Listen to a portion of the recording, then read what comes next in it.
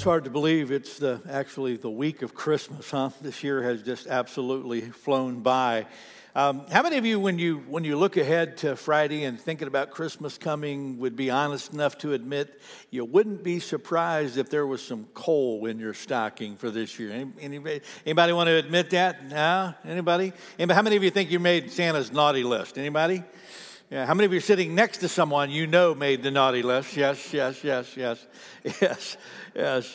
I love the story. A little boy who was kind of an ornery kid, and it came time for Christmas and decided he was going to write a letter to Santa, and he thought about how bad he had been and how much trouble he had gotten in. And he thought, I don't think writing to Santa is going to cut it this year. I'm going to have to appeal to a higher power. So he decided he was going to write a letter to Jesus to kind of help him out. And so he sat down and he said, "Dear Jesus, I've been a really good boy this year." And he stopped and he went, "Jesus ain't going to buy that. I think Jesus can tell like Santa that, what I've done, so I can't say that." So he scrapped that one and took out another piece of paper and he started again. He said, "Dear Jesus, I've tried to be a really good boy this year."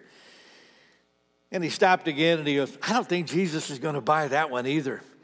And he said, "Man, I'm cooked. I don't know what I'm going to do." And he scrapped it and he's walking around trying to think what in the world he could do and how he could write a letter that really might mean something. And then he looked up on above the fireplace and he saw this really beautiful nativity set. And he had this idea and he ran in and he got a towel and he ran in and he grabbed one of the figures off the nativity scene and he wrapped it all up in a towel and he went in and he put it in the back of his closet and he shut the door and he sat down with a piece of paper and he started writing again and he said, "Dear Jesus, if you ever want to see your mother again." Now, some of you will get that about 2 o'clock this afternoon. That'll set him. Well, the good news is if you've been as naughty as this little boy, Christmas is really all about you. Christmas, if it is about anything, is about those who have been or are far from God. Today I want to talk about this word that is a word we throw around, but it's a really important word, especially this season of the year. It's the word redemption. Everybody say that word with me. Redemption.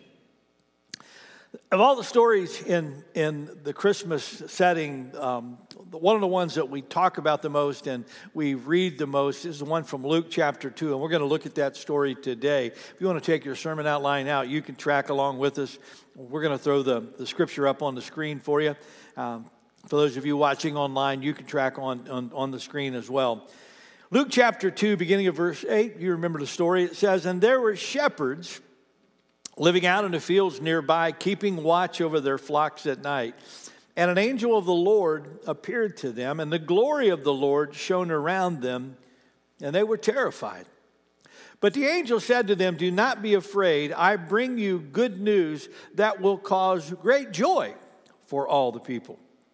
Because today in the town of David, a Savior has been born to you, and he is the Messiah, the Lord. And this will be a sign to you. You will find the baby wrapped in cloths and lying in a manger.' Suddenly a great company of the heavenly host appeared with the angel, praising God and saying, 'Glory to God in the highest, and on earth peace to those on whom his favor rests.'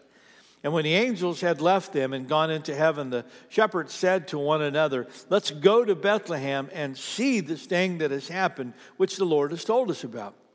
And so they hurried off, and they found Mary and Joseph and the baby who was lying in the manger. And when they had seen him, they spread the word concerning what had been told to them about this child. And all who heard it were amazed at what the shepherds said to them. But Mary treasured up all these things, and she pondered them in her heart. And the shepherds returned, glorifying and praising God for all the things that they had seen and heard and seen, which were just as they had been told." Now, when we read this story of the shepherd in a 21st century setting, kind of looking back, we we don't realize how shepherds were really regarded during that time. You know, when we think of shepherds, we think of guys who are gentle and really nice guys carrying the lamb on their chest, you know, and we're thinking of real kind of people. But those really weren't the shepherds of the first century. The shepherds described by many of the commentators as a roughneck group.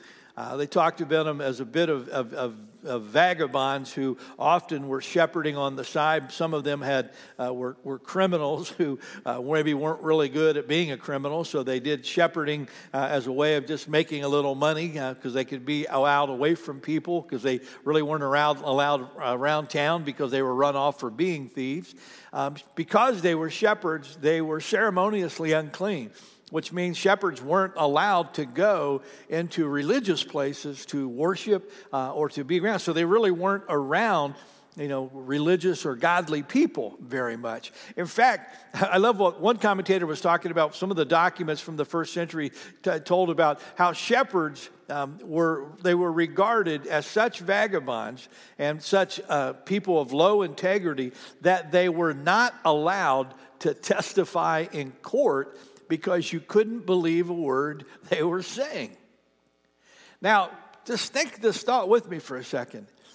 It was to people like this that God came first to proclaim the news that his son was coming to this world.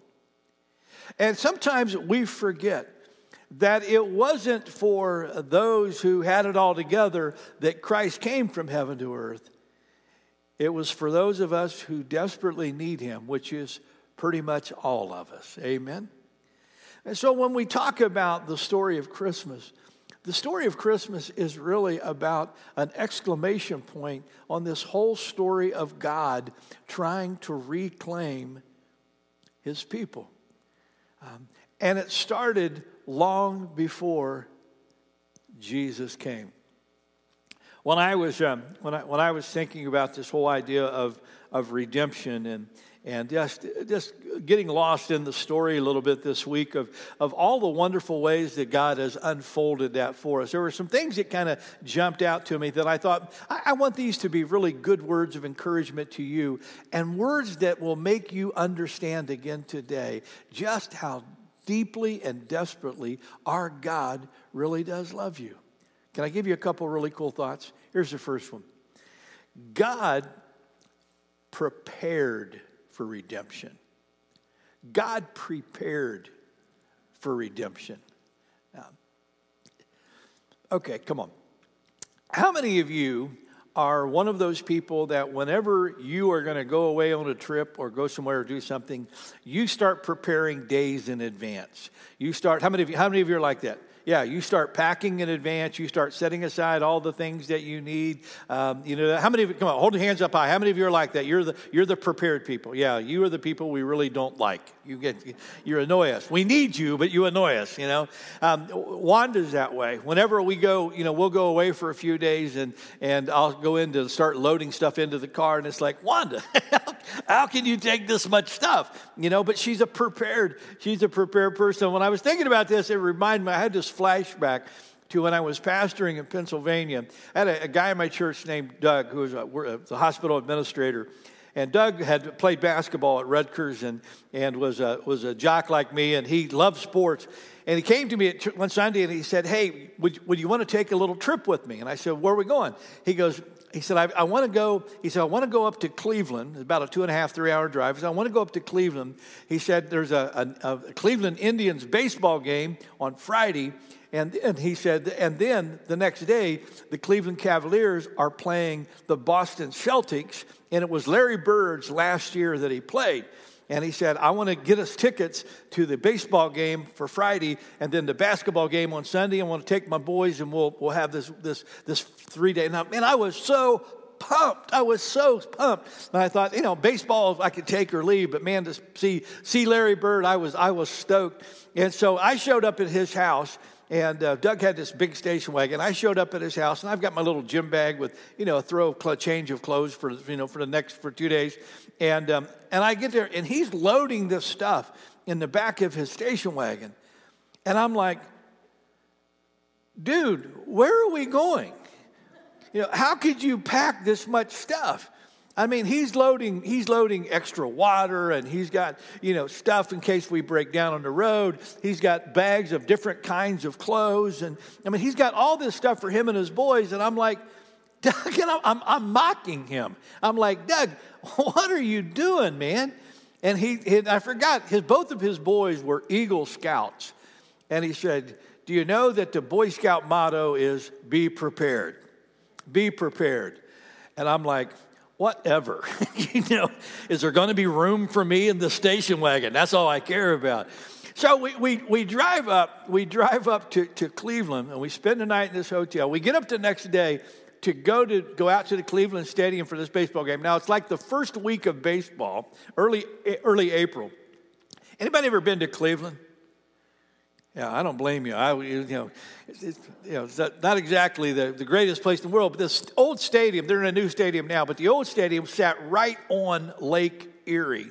Now, I'm thinking it's April. I've got a light jacket with me. It might be a little chilly in spring. I got up, I kid you not, we got up that morning to go to this baseball game. It was 37 degrees and raining. A light, misty rain. Now, I kid you not, we got to that stadium, sat down, and the wind was whipping off the lake across that stadium. And I was sitting there, and I kid you not, I have skied in Loveland, Colorado, when the wind chill was 88 below. But I was colder in that stadium in April than I ever was in Colorado. I'm sitting there, and I am freezing. I got this light jacket on, and I'm chilly, and I'm wet, and I'm freezing. And I look over, and Doug and his boys have on winter jackets, which were one of the 6 different kinds of coats they brought, And they've got stocking caps and gloves, and they're smiling, and he's got a thermos, that he's poured coffee. And they're sipping, and I'm looking over there, I'm like, and I'm looking at Doug, and I'm like, he goes, be prepared.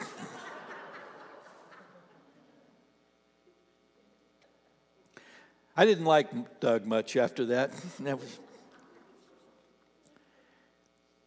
Did you know that our need for redemption did not catch God by surprise? When Adam and Eve sinned in the garden, when they ate the apple or the fruit, whatever, that God told them not to, do you think God went, I had no idea that was going to happen? Or do you think that God was ready for the fact that this creation that he created perfect might possibly fall and walk away from him?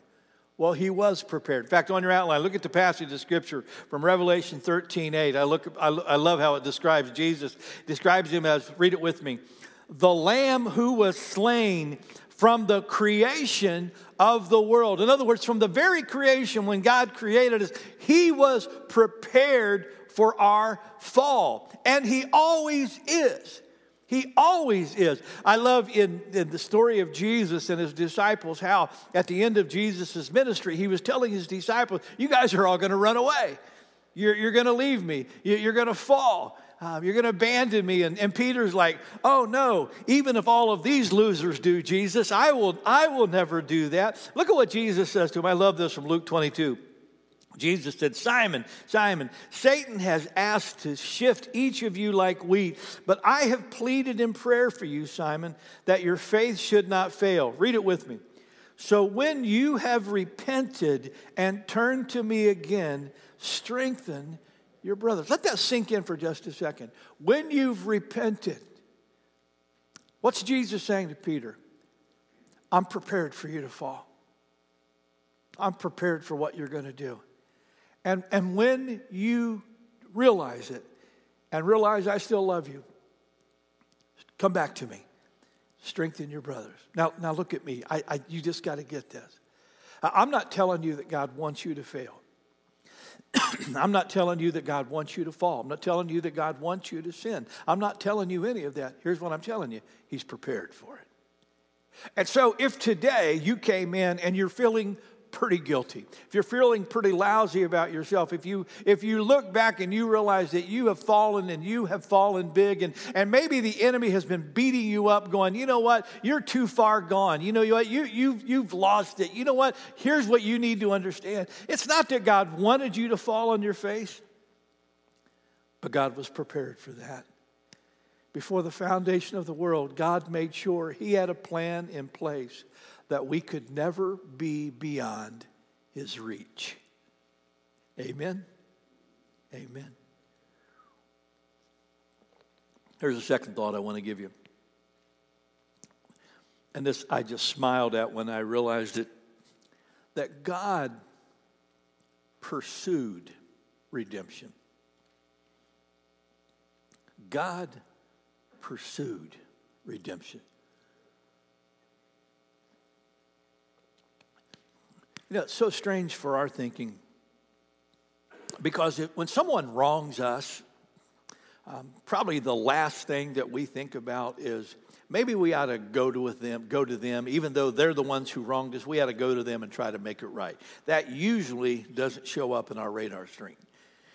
Usually when someone wrongs us, someone's cheated us, someone's lied to us, someone's hurt us, generally what we do is we wait for them to come to us, come groveling to us, and then we'll think about whether or not we're going to forgive them and try to reconcile this relationship. Now, just let this boggle your mind for a second. God didn't do that.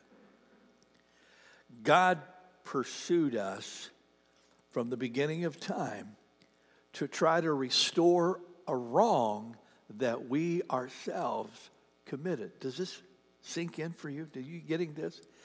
God pursued us to make things right when He had done nothing wrong. I love what it says. Look at Ezekiel 34. This is a beautiful passage of Scripture. Read it with me, church. For this is what the sovereign Lord says. I myself will search and find my sheep. I will be like a shepherd looking for his scattered flock. I will find my sheep and rescue them from all the places they were scattered on that dark and cloudy day. That's why the religious leaders didn't understand this when Jesus came, and instead of spending His time with religious people, He wanted to spend time with tax collectors and prostitutes and people who were far from God, and they didn't get it, but Jesus made it clear. Luke 19:10, read it with me.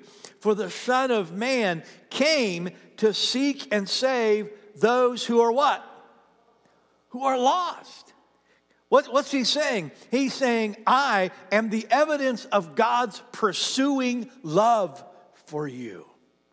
I love Psalm 23:6. Read it with me, church.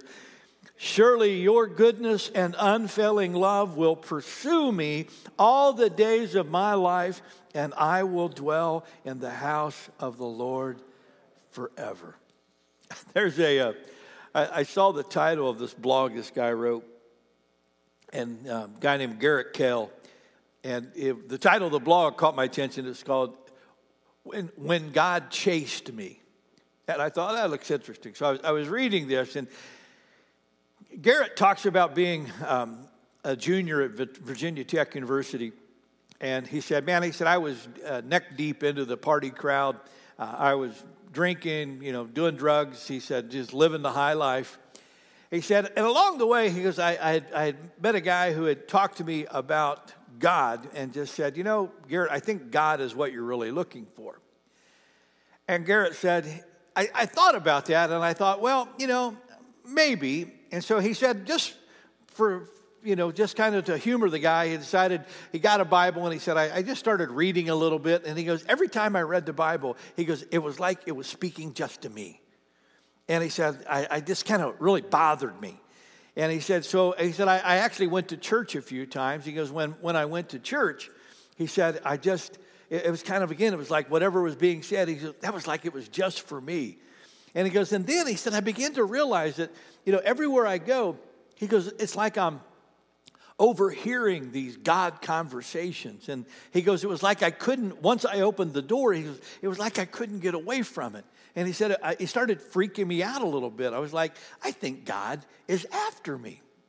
And it was hilarious. He said, in the middle of all of this, he says, my buddy Adam suggested that we go down to Panama City, Florida for spring break. He said, so we did. And he said, we're literally driving into Florida. And he said, I'm telling Adam about this weirdness with God. And he goes, you know, a guy told me about God, and I kind of searched it out a little bit. He goes, now, I feel like God's following me. And Adam said, dude, you're paranoid. You know, you're just paranoid. And he said, maybe, but I just get this really weird feeling. And Garrett said, and no kidding, no sooner did I, we have that conversation. He goes, I was looking out the window, and here's this one of those planes that's flying, and it's got those banners, that kind of behind him. And he goes, and I look up, and this plane is dragging a banner that says, Jesus loves you, John 3:16. And he said, I'm looking at that, and I go, Adam, look. And Adam says, well, I'm telling you, God is following me, man. And he said, we got to the hotel, we checked in. He said, we went down to the beach. He said, we stuck our chairs in the beach, and we popped open a couple of beers. He said, we're sitting there drinking. And he said, we're just sitting back. And he said, there's a whole group of college kids that were walking down the beach, and they walked over to it, and they were handing out pamphlets. And he said, they handed us both one. He goes, open this pamphlet up, and it says, God loves you and has a wonderful plan for your life. And I said, Adam, it's freaking me out, man. I think God is after me. And he said, then we went back after we were at the beach. We went back, we cleaned up, we went to the club that night. And he said, we were at the club for a while. And he said, we came out. He said, we were waiting for a taxi. And he said, these two vans drove up that were covered with graffiti. And these long-haired dudes got out. And he said, all over the side of the van, it says stuff like, repent, Jesus loves you, get your life right with God. And he said, these two guys walk up, and they said, hey, we're offering free rides to anyone who wants them. And he goes, I'm looking at the side of their van, and he goes, I'm not getting in those vans, man. And he turned and he said, Adam, I'm telling you, God's after me. And he said, we went back, we got up the next morning, and we went to the Waffle House. I'm going to read his words. He said, so we got to Waffle House across the street, and he said, I told him, I said, Adam, I feel like God is making me feel bad for the way I'm living, man. And he said, and I don't know what to do. He said, we scarfed down our waffles, and Adam looked at me, and he said, bro, I think you need to stop doing drugs. It's just messing with your mind. He said, within minutes, the doors flew open, and a flood of about 30 loud and laughing people carrying Bibles come walking into the Waffle House and took seats all around us. He said, then one guy walks straight up to us, and he says, hi, my name's Shelby. He said, you guys go to Virginia Tech? And he said, we looked at him and went, yeah. And he said, he looked at me and he said, have I ever seen you at a church in Blacksburg? And he said, I looked at him and I said, I've gone there a couple of times, and it's possible. He said, then Shelby explained that he was with a group called Campus Crusade for Christ, and that he would like to meet with me when we got back to school and talk about God and the Bible. He said, we exchanged information, and Shelby turned around and headed off. And he said, as he walked away, Adam turned at me, and he said, dude, God is after you. Garrett went on to say he went back to Virginia Tech, met with Shelby, and he did surrender his life to the Lord Jesus Christ. And Garrett is spending his life now spreading this same message that God is after us. Now look at me. I just want you to hear my heart. I don't know where you've been. I don't know what you've done. Don't know how far from God you may be, but this is what I can tell you. God has never given up on you. God loves you more than you could possibly imagine. He really is the hound of heaven, and he will pursue you all the days of your life. Amen? God not only prepared for redemption, he pursues us with that redemption. Let me give you one more. God also has provided for redemption. God has also provided for redemption. One of the great stories in Scripture, Genesis 22, where Abraham has this encounter with God, and Scripture says, so Abraham called that place, it's called in the Aramaic, Jehovah Jireh, God will provide. And it said, the Lord will provide. Until that day, it says, on the mountain of the Lord, it will be provided. And that was what the people of God saw all through the Old Testament. You know, even before Jesus, God was providing for their redemption. God provided the law. God provided high priests. God provided them instructions for the tabernacle and then the temple. God provided the means and the methods by which the high priest could offer a sacrifice for the sins of the people and do that every year. And then came Jesus, and that's why I put on your outline. In the Old Covenant, God provided the process, but in the New Covenant, God provided the person. And that was the whole reason Jesus came, was for the purpose of redemption. It was God's provision for our redemption. For God so loved you, He gave His one and only Son, that if you would just believe in Him, you wouldn't have to perish, but you could have everlasting life. For God didn't send His Son into the world to condemn the world, but that the world through Him might be saved. I love how Eugene Peterson translated Ephesians 1. He says, because of the sacrifice of the Messiah, His blood poured out on the altar of the cross, we're a free people, free of penalties, free of punishments, chalked up by all of our misdeeds. And I love this. Read it with me. And not just barely free either, abundantly free. It's in Christ that we find out who we are and what we are living for. My grandson Maddox is 10 years old. This year he wanted to, and I think he did it last year too, but he wanted to get presents for our family, members of the family. And so he had Wanda take him shopping a week ago and came back, and Wanda wrapped the gifts for him. Well, Friday, Maddox comes up to me when he was at our house, and he said, Grandpa, can you take me to Five Below? And I said, what for, bud? He said, I want to get a present for Grandma. I couldn't get one for her because she was with me last time. I said, oh, okay, we can do that. And so we got in the car, got ready, and got in the car, and we're driving to Five Below. And I told him how proud I was of him for, getting gifts for people. That's really cool. And then I said, Maddox, do you have any money? And he said, no. I said, how are you going to get a gift for Grandma? He looked at me and just smiled and said, you're going to pay for it. I said, Maddox, when you went with Grandma last week to buy all those presents, I said, who paid for them? He said, Grandma did. I said, Maddox, are you like Cousin Eddie or something, from Christmas Vacation?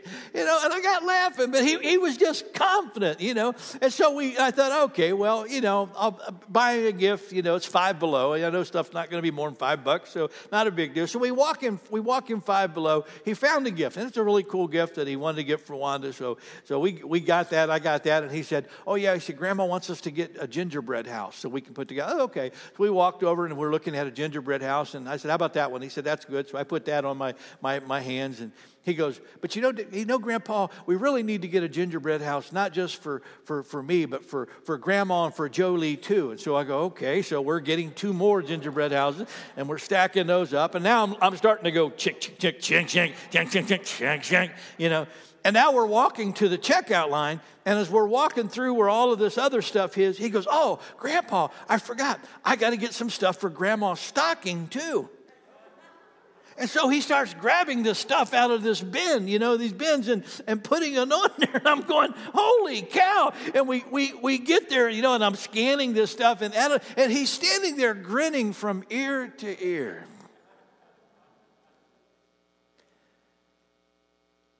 With a whole stack of stuff that he couldn't pay for. but he knew he was loved by someone who could. That's your story. Whatever you came with today.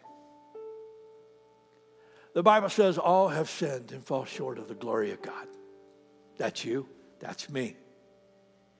We have a debt that we can't pay, could never pay. And God knew this was going to happen. And so he pursued us with his love. And at just the right time, while we were yet sinners, Christ died for us. You know, as we celebrate this Christmas, we're celebrating this gift of redemption. He is still our Jehovah Jireh, the God who provides. And he's provided for you. The Bible says if we will confess our sin, he is faithful and just and will forgive us our sin and cleanse us from all unrighteousness. You don't have to jump through hoops. You don't have to do anything huge in return. All you have to do is give him your past and give him your heart. All you have to do is like little Maddox did when he said, Grandpa. And he knew I was there. Romans says, whosoever will call upon the name of the Lord, they will be saved. And so this morning, I don't care what you've done. I don't care where you've been. It doesn't matter what kind of past you've had, what kind of horrible week you've had, or what you've done that you may think is so hideous and wrong. God has purchased your redemption. All you have to do is receive it. And that's the great news of Christmas.